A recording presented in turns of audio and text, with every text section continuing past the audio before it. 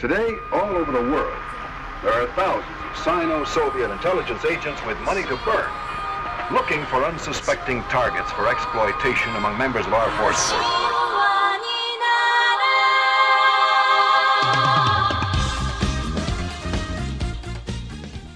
So do you want to go ahead and start the pod? Yeah, let's do it. Okay, cool. So, yeah, we're going to talk about Vladimir Lenin's State and Revolution today on the pod. We've just taken a break from Marx for a minute. So we thought we were taking a break. We thought we were taking a break from Marx, but like, there's just so much Marx and Engels here in this text that we were like, oh, so he's really just applying some. He's just doing some application work with the works of Engels and Marx here, really. But, it's just a general overview. Yeah. So Austin, your Penguin Classics edition, right? You have the Penguins Classics edition. I have the. I think it was just the Martino Publishing edition, which is it's just like a subsidiary of. It's just like a kind of a low tier publishing company, but. Your edition has some background information on the writing of the text itself. So why don't you go ahead and just give us some background info? So I'm just gonna, instead of just reading off my notes, which is really just highlighting straight out of the book, I'm just gonna read the introduction paragraph here. And it's just, it's a good foundation of what happened. So the writing of the book is what this is titled, the introduction here in the Penguins Classics. Vladimir Lenin believed that the state and revolution was his most important contribution to debates about politics. He took a very large subject that was the task of achieving socialism in a modern industrial society. He wrote the book in the summer of 1917. He was really excited about writing it. He really wanted to write a piece that was about anti-capitalist revolutions and how they were imminent throughout Europe. He really wanted to emphasize that this isn't just about a Russian. He didn't write this book for a Russian revolution. This is an anti-industrial, capital world book that it applies across all of Europe. That he really wanted to emphasize. He wrote them under extraordinary conditions. The Russian Ministry of the Interior had issued a warrant out for his arrest in July of 1917, and he fled from Petrograd, which was later renamed to Leningrad and Stalingrad. And he went into hiding, and that's when he started writing the book. That's really it. After that, it really just kind of talks about the contents of the book. He said he was really concerned about whether he would live to complete this book, because he thought he'd be assassinated, or he was just on the run. He was on the run from these, the Ministry of State and in hiding. And I don't know if he would ever. I don't know if it was a fear of living long enough, or like an old age fear of not writing it before he died of old age, or if he was just scared that someone would just come fucking blow his brains out, which he probably was. I was scared of that too. So in terms of, I don't want to. The next section of the Penguins Classic talks about the contents of the book, and it really, we can kind of go into it and just outlines what the contents are. But I figured we would just do that along as we read. But basically, the content of the book that Lenin was really wanting to outline was that the quote unquote state is an instrument for the exploitation of the oppressed class. And that's really what if you get down to it, that's the meat and the central underlying idea of what the early part of this book is about. And he even goes on to say that he has to make it clear that he's borrowing a lot of ideas by citing Friedrich Engels, co-founder of Marxism. Lenin emphasized the state brought about socialist revolution would not last eternally. And but yeah, that's about it. And there's a lot of stuff here, and this introduction is so long that it really covers a lot of ground really fast. And I don't want to read too much for this introduction because it's gonna get to a lot of the major points that I'm sure you and I are gonna bring up, and that's basically about if the question about that most people have about Lenin's ideas is that if there isn't going to be a state, then what is there going to be? Or if the state's going to disappear, most critics of the idea are like, well, then what's if the state withers away because the state is a tool of the bourgeoisie, then like what will it be replaced by? And so he goes, and we can talk about that in a little bit, but that's some of the questions that are asked early on and some of the critiques. And right, because Lenin in the first, I guess we'll go ahead and just get into the first chapter. So we read the preface, the first and second chapters. So the first chapter is called Class, Society, and the State. And the first section is the state as the product of the irreconcilability of class antagonism. So the first part, though, I want to say is that Lenin makes it clear here, and I think you can actually see it happening even today. In Lenin's time it was happening, and even today it's happening in like academia and stuff.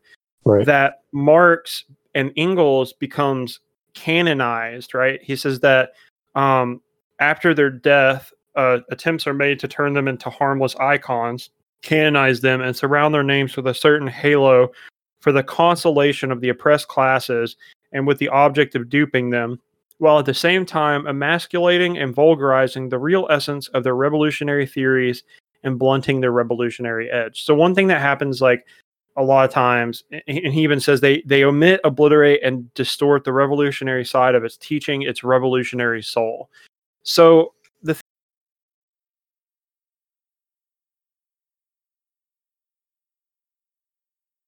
you cut out for a little bit. Okay.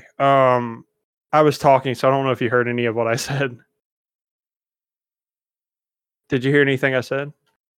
I didn't, but if you were talking, that's fine because you just came back in. Okay. So what I was essentially saying is that Lenin comments on how Marx's theory is basically castrated and turned into harmless theory, whereas there's a revolutionary side to Marxist theory where the Communist Manifesto itself is a cry for the oppressed peoples to unite and overthrow the bourgeoisie, right? It's a revolutionary text in that regard. So what I was saying was that Lenin talks about the Communist Manifesto. He also talks about Engels' The Origin of the Family, Private Property, and the State, which I think that we should read on the pod because like I've never read any full text by Engels. I've only read excerpts. But the thing about it, he talks about how Engels and Marx are historical thinkers in that they think in terms of like historical analysis, where Engels talks about how there's this thing that like the state is this like he says that like Engels as quoted by Lenin says that Hegel thinks the state is the reality of the moral idea, and Hegel thinks that the state is a reflection of morality itself and is just formed into a concrete notion. And here's where Engels and Marx differ from Hegel. It's that they think that it's a product of a society at a certain stage of development. So the state is a power that arose out of society, but it places itself above society, and increasingly it separates itself from society. That's the state, right? Right. So Marxism kind of like the historical thought in Marxist critique, which, like you said, Engels and Marx are both Marxists. Well, Marx and Engels would probably disagree with that statement, but they're obviously they're the foundation of Marxism. And Engels here expresses what Marxism's historical role. He says, this is the basic idea of Marxism on the question of the historical role and the meaning of the state. So the state is it's a product of society, right? That at a certain point it places itself above society. So there's society and then there's the state, which are completely different things, right? The state is I think Engels, or I think Lenin talks about this, that the state is kind of like, it's kind of like it's a conciliator of the classes. Yeah. I was going to say, in my version, he says the state is the product and manifestation of the irreconcilability of the class contradictions, and it rises to the extent that class contradictions objectively cannot be reconciled. So yeah, Right. Yes, exactly. I see that. Yeah, I think that's in mine as well. And then he also talks about how the state is an organ of class domination and an organ of oppression of one class by another. Its aim is the creation of quote unquote order, which legalizes and perpetuates this oppression by moderating the collisions between classes. So one thing that differs from Lenin as a Bolshevik versus the Mensheviks, which is what Karl Kautsky is that, and he constantly talks about Karl Kautsky. He's like very against him, which obviously because Karl Kautsky is a democratic socialist, right? Yeah, I was gonna say he was like a liberal or something. He was a Russian democratic socialist, right? So that's what he calls him Kautskyists, right, instead of Marxists, right? Because Kautsky believes that the state, a democratic socialist believes that the state can be maintained, in that, well, at least in this nomenclature, in this way that they use democratic socialists, they believe that the state could be maintained and that revolution didn't have to be violent, right? And the thing about it is, like, Marx himself never says, like, go pick up a gun and shoot people in the head, right? But there is a revolutionary tone to Marx's work, so it's a little naive to say Marx is entirely non-revolutionary, which is what Kautsky says, right? Like, there is no. He thinks that you don't have to have the destruction of the apparatus of state power. But the apparatus of state power, according to Lenin, was created by the ruling class, so there obviously has to be a destruction of it. There's on part 2, he talks about the special bodies of armed men, prisons, etc. And he says, like, one of the biggest things that is differing from the state versus the old form of tribal and gentilic society is, according to Engels, is that the state organizes itself into an armed power that exercises its power through force, and it exercises class domination. The police. Yes. Police, military. They even talk about the standing army. It says that literally Lenin says a standing army and police are the chief instruments of state power, but can this be otherwise? So what we have here is that there is the standing army is a special body of armed men and the police and standing above society and becoming separated from it. So interestingly enough, when we talk about he says the breakup of society into irreconcilably antagonistic classes. So what's most interesting about this first part is that he does make a statement of, like, remember how, like, we talked about, and I think we talked about it on one of the other pods, but how the how cops aren't necessarily, like, how everyone does the meme where cops are class traders because they're like instruments of the upper class, but like the underclass or the they don't make enough money to have enough capital to be upper class. Right. So Lenin, interestingly enough, says that they're not even part of the dynamic at all. I at least I think that's what he's saying. Because he talks about how the army and the police are above the society, right? They're separated from society in that they are instruments of violence against the lower class, with this, like, veneer of maintaining, like, law and order, right? Yeah, like, so I was trying to think of a good metaphor for it, but, like, it's almost like he's saying if he's saying that they're a completely, they wouldn't even really be part of. I can see what he's saying, because what feels so societal or communal about armed men,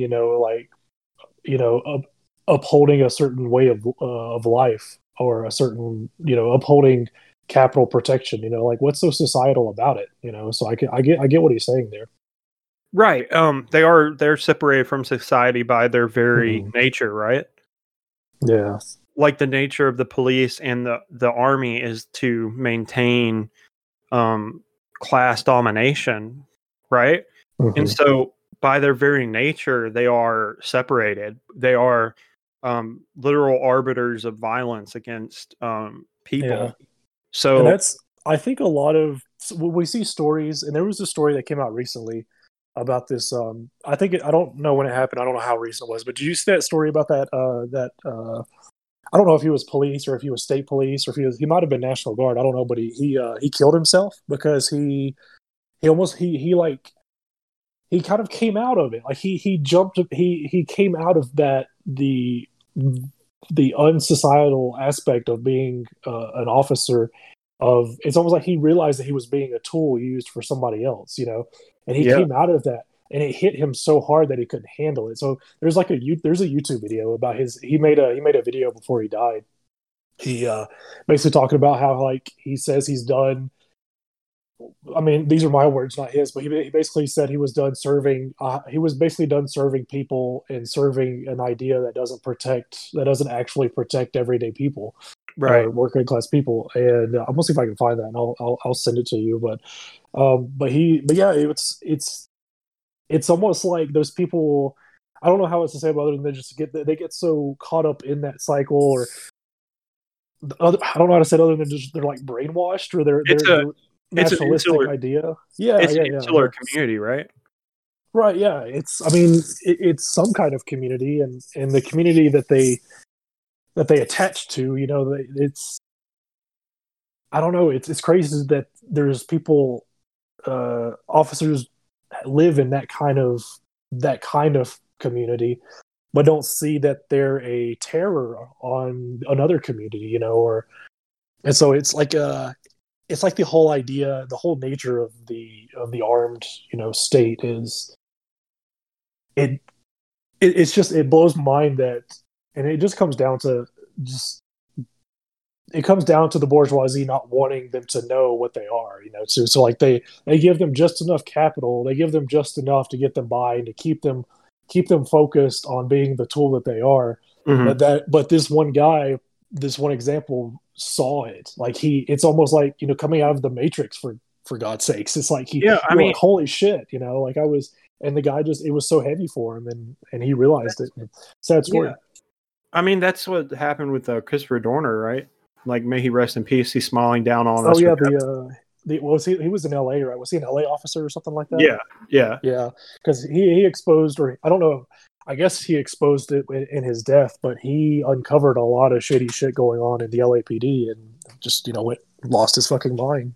yeah, and then killed a bunch of officers, which is like fucking like it was so funny. Like, it was I think Come Yeah. Town talked about him being a hero and stuff, so which is funny. Yeah. Okay, so also what Lenin talks about is that there is a buildup of military that have Right. grown to monstrous proportions, and the predatory war of 1914 through 1917 for the domination of the world by England or Germany. They basically, he said that like England and Germany has this like division of spoils that have brought the swallowing up of all the forces of society by the rapacious state power near to a complete catastrophe. So Lenin has this like has this insight that Martin Engels doesn't, because he lived in a time where World War I was happening. Mhm. And he lived through, of course, the Russian Revolution and everything. And so he said that like what happens is the great powers, the rivalry between them has given birth to an imperialist war. He said basically, but this imperialist war is a cover up for the defense of their predatory policy of their capitalist classes by phrases about the defense of the fatherland or the defense of the republic in the revolution, etc. So Lenin talks about this a lot. I think he even has a book, and we might have to read this too, which is I think it's called like Capitalism, the Highest Form of Imperialism. And Oh, okay. that's like one of his very famous works. Mhm.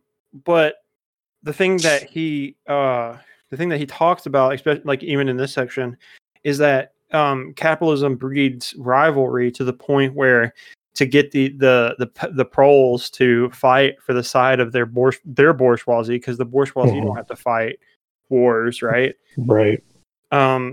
so they say, hey, we need to defend the fatherland from foreign invaders, which is something that, like, you know, builds up morale. And they're like, yeah, like, Viva la France, Viva la Germany, or whatever, right? So, right.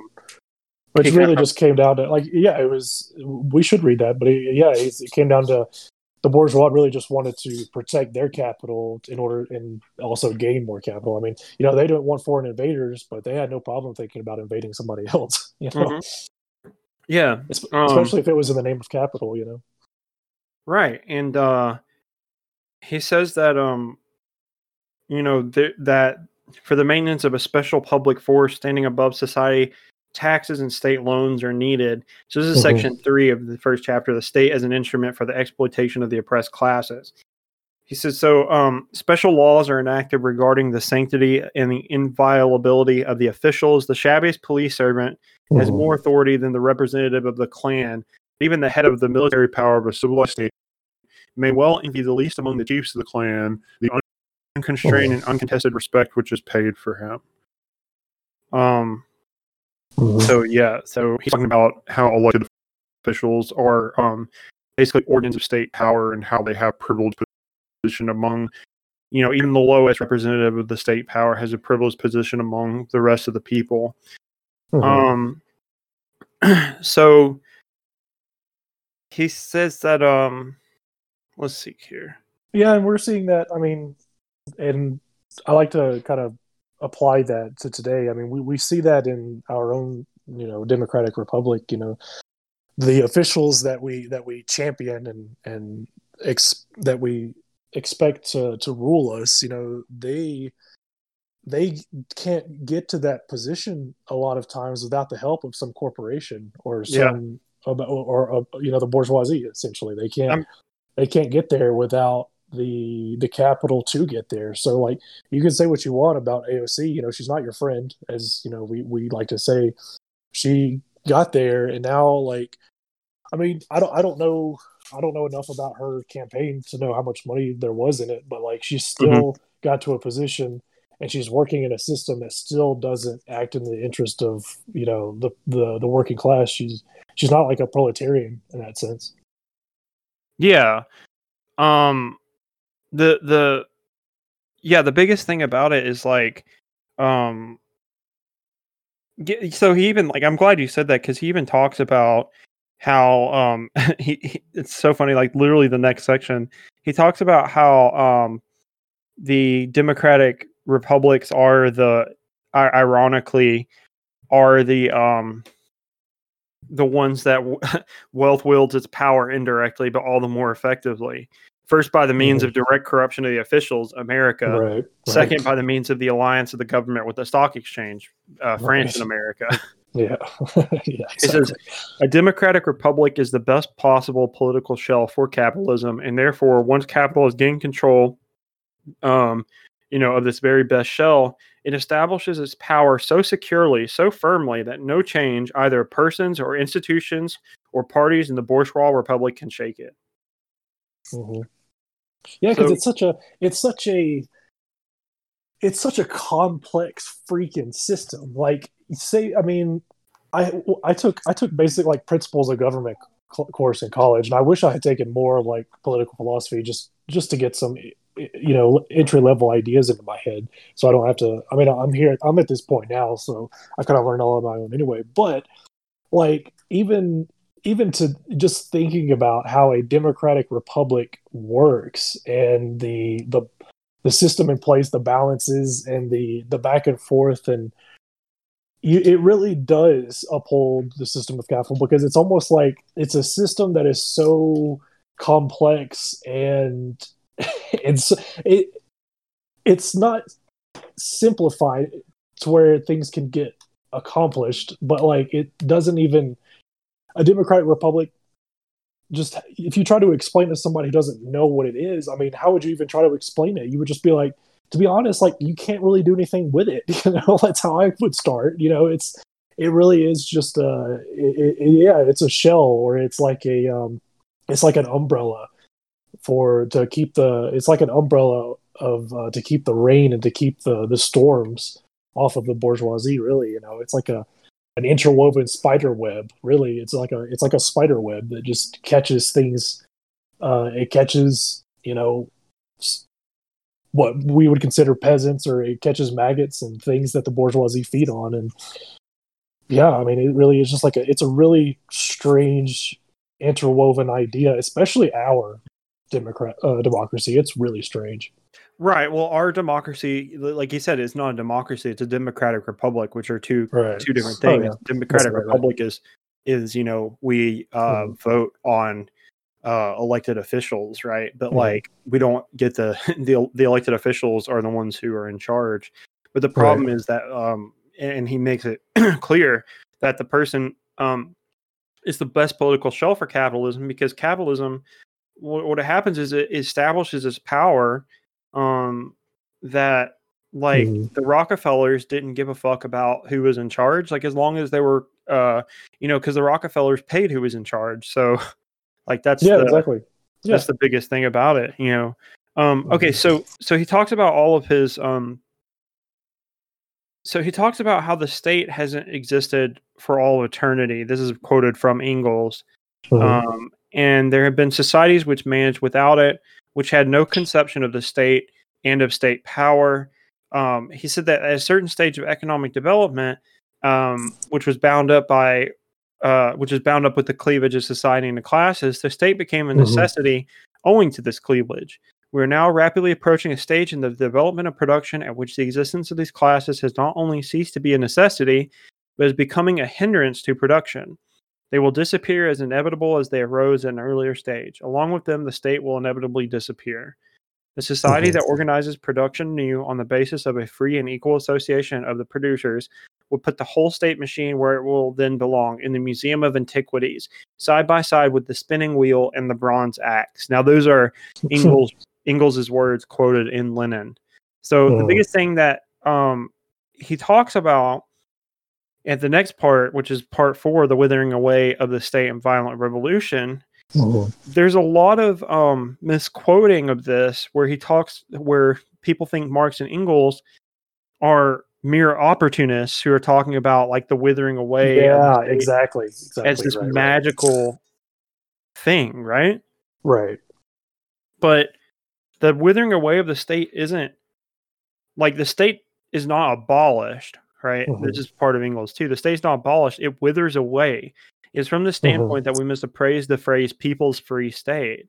So the thing that happens is that he said the state is not the withering away of the state is not a negation of revolution, right? It's not a thing that he says it's like it's a slow suppression, or he says oppressive state and he says suppressive state. He's like, so imagine think about it like another state, but like it's a suppressive state of the bourgeoisie. It's a suppressive state of capitalism. Like it's a body that keeps those things away.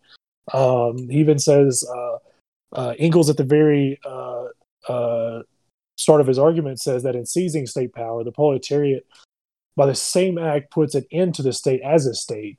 Is what he says that Engels is saying. So the way it's like Engels is saying, I think what Engels is trying to say is like the state that will become after the state withers away will be, or I guess before the state altogether withers away, will be like a type of state, but it's not an oppressive state. It's like a suppressive state. It's like, it's almost like it has to eat itself. I don't know how else to describe it, but it's almost like, the biggest thing about this though is like, the way that Lenin describes it is that, and the way Engels describes it is that the withering away of the state isn't this like utilitarian, like the proletariat immediately seizes control and then like the state is just gone. It's not, and Engels even points it out. He says that it's not right.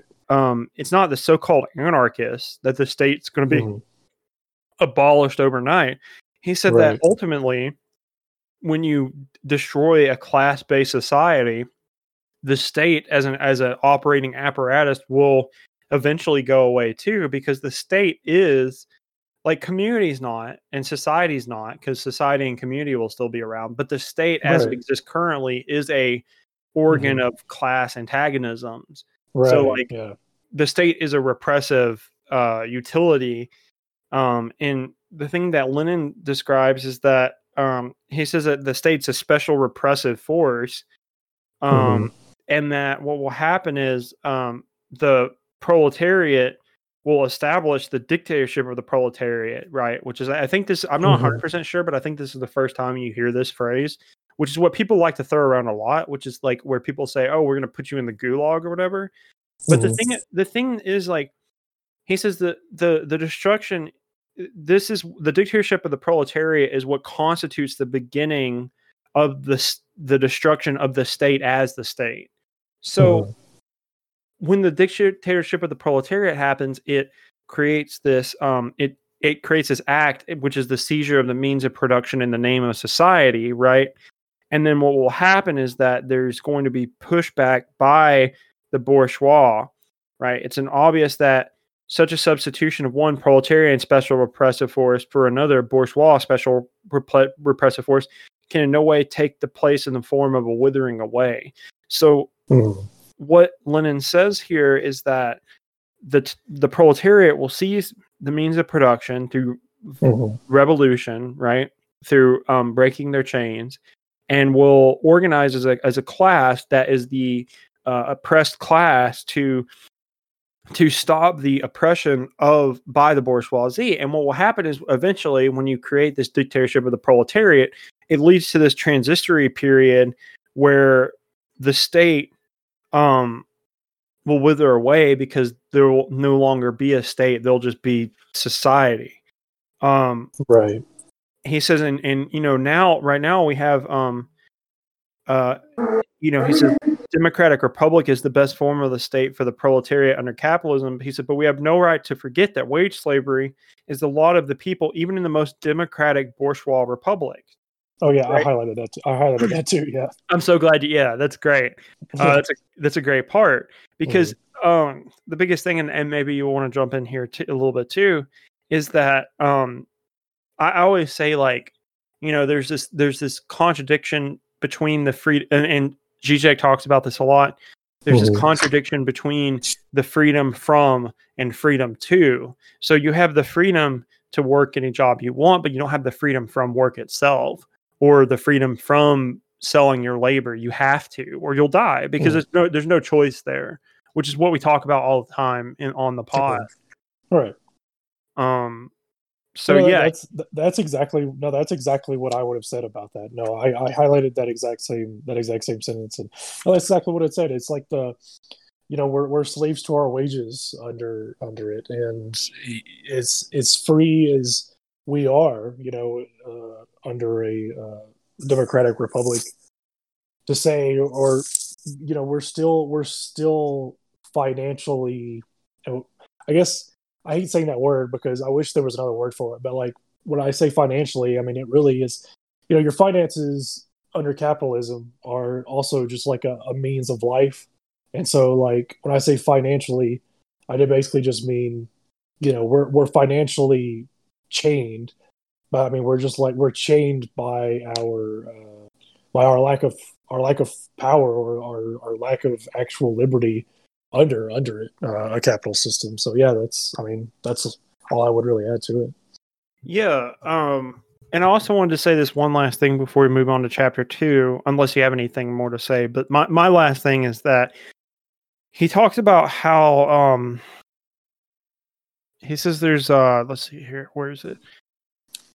Let's see. I think I was going to say something about like where he talks about Hengel's argument about the revolutionary role of history. And yeah, well, I mean, you kind of already touched about that, how like where he talks about the argument about a non-violent. I don't know if he says that Engels says that. Hold on, it's basically right before. It's like right at the end of chapter 1. I don't know if that's where you're getting. Yeah, I think where he talk. Yeah, basically, he talks about how there can't be any non-violent revolution. Right. Yeah. Exactly. Unless obviously, unless the bourgeoisie won't give up their power. Well, yeah, he just because there will be a violent collision. Well, he clarifies, he says that in the doctrine of Marx and Engels about the inevitability of a violent revolution refers to the bourgeois state, like Right. it refers to the, it doesn't refer to society. It doesn't refer to a revolution against society. It refers, and specifically the state that the bourgeoisie are, that they've created in the midst of all the old, the first instances of class conflicts. It's that's just kind of how that's the note he kind of ends that first chapter on is any kind of revolution. A revolution, we hear that word thrown around everywhere, and it's a lot of general discussions. There you are. Oh, did I go out on you? Yeah, you went out. Okay. Well, no, I mean, I think, did you hear what I said about? Yeah, you heard what I said when he was just talking about any kind of revolution is not just a revolution against society, or it's not we're revolting against society. Like, he clarifies that the revolution against capital industry, it's against the state that it creates, right. Or the state that it creates. And that's really, that's all I said, and then I just kind of fluffed it up a little bit. Yeah, well, I mean, one of the biggest things, and I'll say this before I'll say the last thing, is that he talks about how the state is like I said, it's an organ of class oppression, right? So right. Obviously the revolution would have to be violent on it to overthrow that violent revolution, to defend yourself, essentially. Mm-hmm. Right. I do want to say this too, that what he talks about is, he says that what happens is the social democratic literature of his day doesn't talk about dialectics. He says what usually replaces dialectics is eclecticism. He says eclecticism is substitute for dialectics. This is the most usual, the most widespread phenomenon to be met within the official social democratic literature of our day in relation to Marxism. Such a substitution is, of course, nothing new.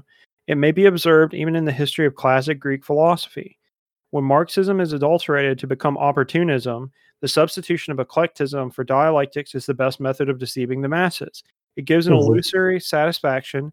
It seems to take into account all sides of the process, all the tendencies of development, all the contradictory factors, and so forth, whereas in the reality, it offers no consistent and revolutionary view of the process of social development at all.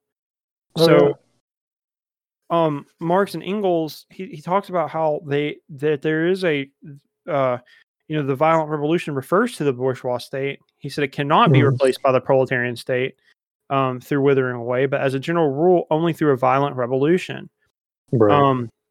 Basically, the biggest thing is that what the social democratic literature will talk about, they will, like he said at the very beginning of this chapter, they will turn him into just mere talking heads and stop talking about, he says, it's violent revolution isn't necessary, right? But through the dialectical method, which is working through contradiction, there has to be a negation there. Right. So that's the last thing I want to and I will on that, I will go back to what I said about how the armed side of the state, how it's not societal, and the bourgeoisie keep it that way because they try to keep as much dialectics out of it as possible.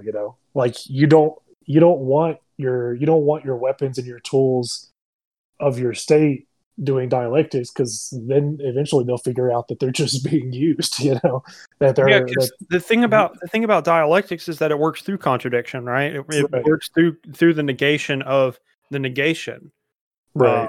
Which Marx kind of talks about, right, with his dialectical materialism, is like through a historical material lens. He works through it. So chapter 2. So I guess we can go on to chapter 2, which is the experiences of 1848 through 1851 on the eve of revolution. He talks about the first production of mature Marxism as the Poverty of Philosophy and the Communist Manifesto were created on the very eve of the revolution of 1848. It's kind of funny. He says, because the Poverty of Philosophy, he says, in the course of its development, wrote Marx in The Poverty of Philosophy, the working class will replace the old bourgeois society by an association which excludes classes and their antagonisms. So there will no longer be any real political power, for political power is precisely the official expression of the class antagonism within bourgeois society. So again, what he's talking about is that Marx talks about this withering away of the state, where there's no longer a state because there's no need for a state because there's no longer any class contradiction. There's no class conflict. Yeah, exactly. Yeah. So he quotes, so Lenin quotes Marx quite a lot in this section, but obviously you need to quote the master, right? Well, yeah, he's just pulling out all of his, he's pulling out all the cards out of his sleeve because, yeah, I mean, he, like I said, it says it in the introduction. He even acknowledges that in most of this he pulls just straight from Marx's words. So, yeah, I mean, this kind of covers a lot of what we've talked about, and I mean, we can kind of flesh out where he talks about. I made a note on this little section here. And it's just another way of looking at the state. And he says, this is Lenin's writing. He's not quoting anyone, but he says the exploiting classes, they need political rule in order to maintain their exploitation and their selfish interests and an insignificant minority against the vast majority of people. Yes, I highlight that as well. Yeah. The exploited classes need political rule in order to completely abolish all. And the exploited classes need political rule in order to completely abolish all exploitation. So it's almost like you have to fight fire with fire, but like he's not saying that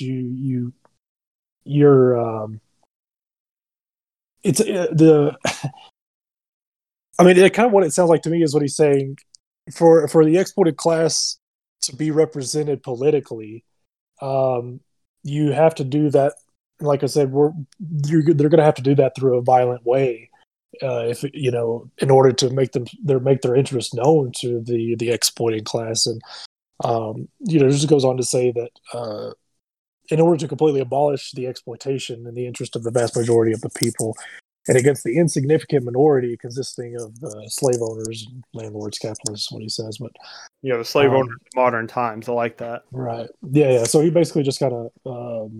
I think that's a good kind of meat and potatoes area of what he's talking about, and another emphasis on the state being the political state and the political role is the exploiting class needs it to continue exploiting. I mean, yes, exactly. So one of the things that like Lenin talks about here in this particular section is that the lower classes, right, the proletariat, they need political power, right, like actual political power, not just representative political power. So what happens is, he says that you have to. He says it won't be, it won't be a transition to socialism in a dreamy fashion, not in the form of the overthrow of the rule of the exploiting class, but in the form of the peaceful submission of the minority to a majority conscious of its aims. He says this petty bourgeois utopia connected with the idea of the states being above classes in practice led to the betrayal of the interests of the toiling classes. So essentially what he's saying here is that you have to, he talks about these sham socialists, right? Which took away, took away this class struggle with this idea that the minority who control, which are the capitalists who control the state, will peacefully submit to the minority, which isn't going to happen. So I think the biggest thing that the biggest thing that Lenin talks about here is that, because these are all Lenin's words, is that social, like as a socialist, you have to realize, like through, if you talk about, if you try to gain political power, it's not going to happen through peaceful means, because they're not just going to, the bourgeoisie aren't going to like willingly give up their power. So this is why I hate it when people compare like Lenin to Hitler or anything, right? Because like Hitler's ideal was that, like Jews were like inferior, so we have to kill them, and so we're like blacks, and like the Aryan race was superior. Just because they're Jews. Yeah, exactly. Right. Whereas like the bourgeoisie are a minority in that they are the actual like rulers of society. And what happens is like they can choose not to be bourgeoisie. Like you can choose not to exploit people, but like there's nothing that inherently makes someone a bourgeoisie, right? It's like it's your class. So the thing is, like, you could give that up and you wouldn't have to be violently overthrown, because like if you just gave up your power tomorrow to the majority of people, which is what Lenin talks about. He doesn't talk about, oh, we need Russians. He doesn't talk about we need Germans to be on top. We don't need Americans to be on top. We need the proletariat, which is the majority of people in the world, right? Either proletariat or peasants, which, Marx discusses this too, and we talked about this on the last pod in the Communist Manifesto, is that the proletariat in this regard, in this sense, isn't just like the proletariat as a political class. It's like, it's the petty bourgeois, the people who are kind of bourgeois, but not really, the people who are peasants, right? Which we don't really have a peasant class anymore, especially in America. But like everyone who's not the bourgeoisie, who's like who isn't a capitalist, is included in this, like this type of like revolution, right? Right. So what he says is like, the capitalist class is like best because the capitalist class breaks up and atomizes the peasantry, and it's best at this because it what happens is he says in all the he says the capitalist class atomizes the peasantry, right? So it's really good at atomizing the peasantry, but the thing that they don't do well, he says it welds together, unites, and organizes the town proletariat, right? Which is the difference between the peasantry and the proletariat. He says that so he says the doctrine of class struggle as applied by Marx to the question of the state and of the socialist revolution leads inevitably to the recognition of the political rule of the proletariat and of its dictatorship, i.e. of a power shared with none and relying directly upon the armed force of the masses.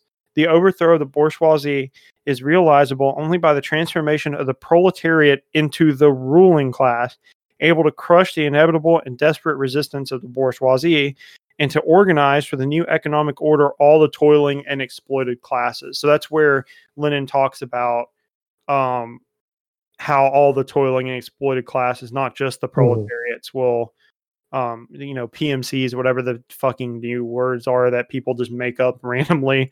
Right. All those people can be part of the revolution as well.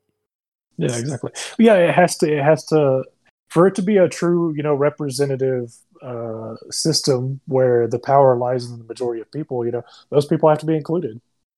Yeah, that's the thing. Like, you can give up, like I said, you can give up being a bourgeois, but you can't give up, being, you can't give up being like inherently, if someone were to say we need to genocide all Irish Americans, like I'm shit out of luck. I can't fucking magically not be Irish American, or whatever. Yeah, that's a example. You can't give up your identity, right?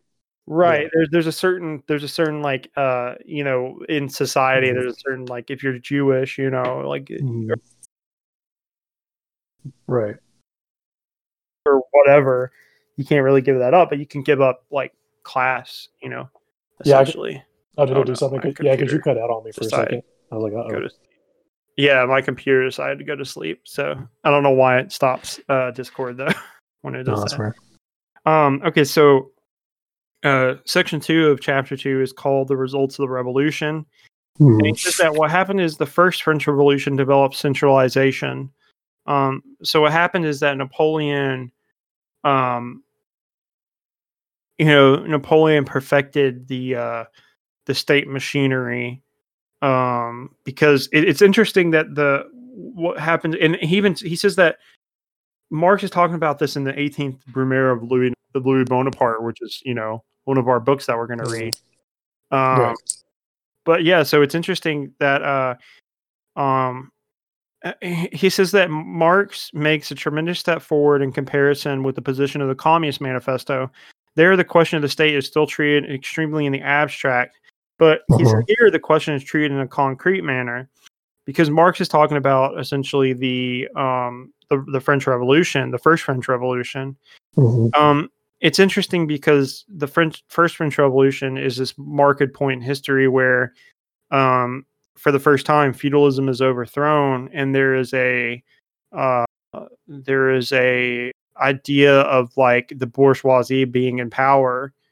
Which is what I say all the time to people. Like when people are like, "Oh, you can't like capitalism's always existed." It's like, no, it hasn't. Like it's pretty relatively new development in the terms of the history of the world.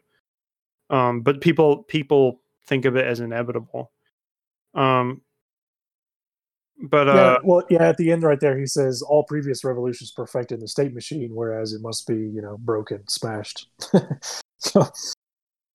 Yeah, he says, and he even says this too. Like he's been stating this a lot. He says, like here on my page 25, he says, in a society without class antagonisms, the state is unnecessary and actually it's impossible. Oh yeah.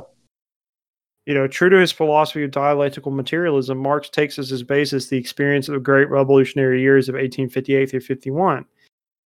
Here, as everywhere, his teaching is the summing up of experience, illuminated by a profound philosophical world conception and a rich knowledge of history. He says that there's a centralized state power peculiar to bourgeois society came into being in the period of the fall of absolutism. Bureaucracy and the standing army constitute a parasite on the body of the bourgeois society, a parasite born of the internal antagonisms which tear that society asunder, but essentially a parasite clogging every pore of existence. There's that parasitic metaphor that we saw Marx use in Capital. Yeah. I think I didn't mark as much on these ending pages, but I did mark that he talks about how the strengthening of the bureaucratic and military apparatus has been going on through all the bourgeois revolutions, of which Europe has seen so many since the fall of feudalism. So, interestingly enough, Lenin talks about this, and so does Marx as well, is that the fall of feudalism leads to a bourgeois revolution, which leads to just this domination of society by the bourgeoisie. Right. And I didn't mark up a lot either, but I did mark up. Let's see here. So the last little bit of can you hear me? Yeah, the last little bit of what I'm going to say, until Austin comes back, I guess, is that can you hear me? Imperialism, in particular, the era of banking capital, the era of gigantic capitalist monopolies, the era of the transformation of monopoly capitalism into state monopoly capitalism, shows an unprecedented strengthening of the state machinery and an unprecedented growth of that bureaucratic and military apparatus, side by side with the increase of repressive measures against the proletariat, alike in the monarchical and the freest republican countries. Austin, welcome back. If you're still there. Well, shit fire. I guess Austin. Hey, can you hear me? Yeah, I can hear you. I knew I went out because I was talking, and like you just kept talking. I was like, "Oh shit, he can't hear me." So correct. Yes, I could not hear you. So, hopefully, Craig didn't record both of us, but yeah, well, he probably did. Well, I realized it pretty quick when I started talking, and you kept going. And I was like, "Okay, something's wrong here." But just real quick, I didn't mark up a lot either because I started talking after you said there wasn't a lot that you kind of pulled from it. But one thing that I liked that Lenin emphasized was he talks about Marx a lot in this section, and one of my favorite kind of points that stuck out to me is he says that a lot of people just assume, Marx, and maybe this isn't obvious, but like class struggle was a thing before Marx says it was. Right. Like he, the main part of Marx's teaching is class struggle. And it's not really the main point. He says, that Marx just kind of put it into a concrete idea and brought. Did I cut out again? Damn, Austin's Wi-Fi is just absolute trash. Fuck. All right. Okay, so I'll keep talking. That way we can just fill dead time until Austin comes back. So hopefully Craig records me. Yeah, he said that people who only recognize the class struggle is not yet a Marxist, because he may be found not to have gone beyond the boundaries of bourgeois reasoning and politics. so he's like, Lenin talks about how Karl Kautsky is the biggest opportunist within Marxism. He says, within this realm, inside of its framework, not a single educated liberal will refuse to recognize the class struggle, quote, in principle, unquote, exclamation point. So the biggest thing is that, if you could hear that Lenin ends here with, and I guess this is like the end of the pod until Austin can come back and talk a little bit more. But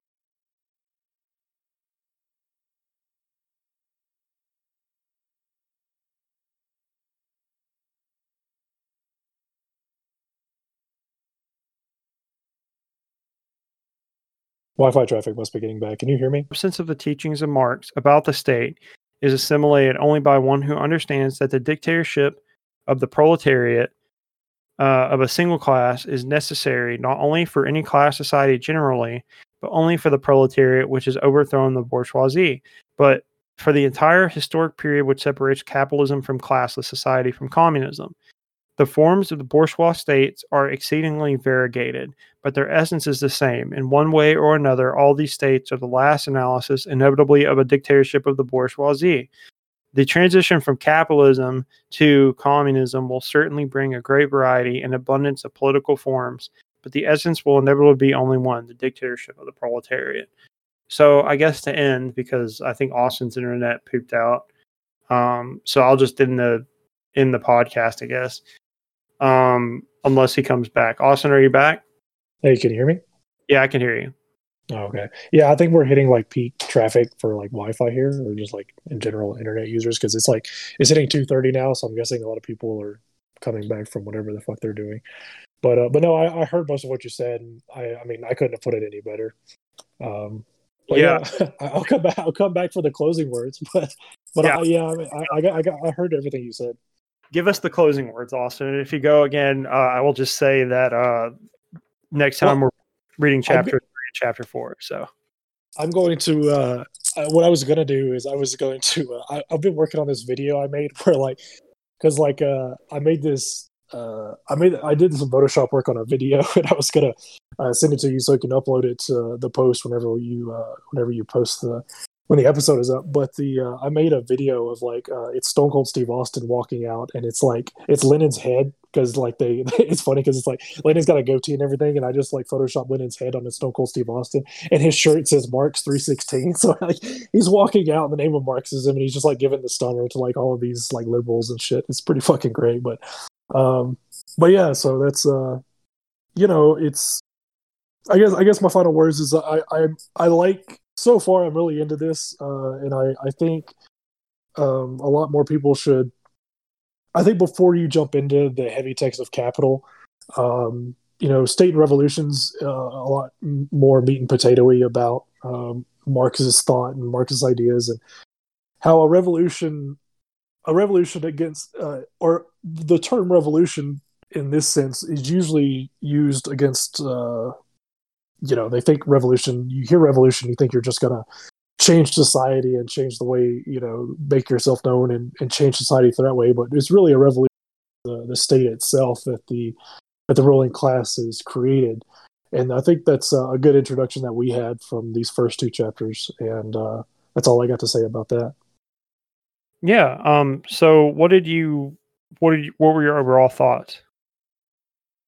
Yeah, I mean, I think it's a great companion book to the manifesto. It's almost like I think it worked out perfectly that we're reading these two back to back, because Lenin is he uses so much text from Engels and Marx. I think it just ties really well, and it just kind of puts a bow on what a proletarian or a working class revolution is, and that it's not just a societal revolution, but it's a revolution against the state, and the goal of it, is to eliminate the need for a state, and it's just to create a ruling body, and to create a society, a commune that is so self-sufficient and so automated, and we all look out for each other, we all work for each other, but that it's so the revolution should be to to eliminate the need for a state entirely, and that's I think I think it's really easy to read. Like I don't think it's and Marx has a weird kind of like flowery way of writing, and I think Marx is a little bit harder to read. And I mean, we haven't read Engels yet, but I think at least my translation in the Penguins Classic version, it's really easy to read. So I think if if you're finding yourself more and more anti-capitalist and realizing that you're actually in favor of a communist state or a communal stateless system, then I think it's a good introductory political philosophy book. I would say it's not I'm not having difficulty reading it at all, and a lot of it's just it's like filling the gaps for me that I may have had on what a revolution against the state would be, and what would happen, or what the idea is, what kind of society we're looking for in the need of, or in the way that we get rid of a state, and what would come of it, what would rise from the ashes of burning down a state. So I think I think overall I think it's really, it's easy to read, and I would recommend it to anyone, really. Yeah, I think I agree with that. I think it's a good book. So like I said, I guess next time we'll talk about, because there's six chapters, so about 3 and 4 next time. So but great discussion, great pod, and we'll see you guys next time. All right, peace out.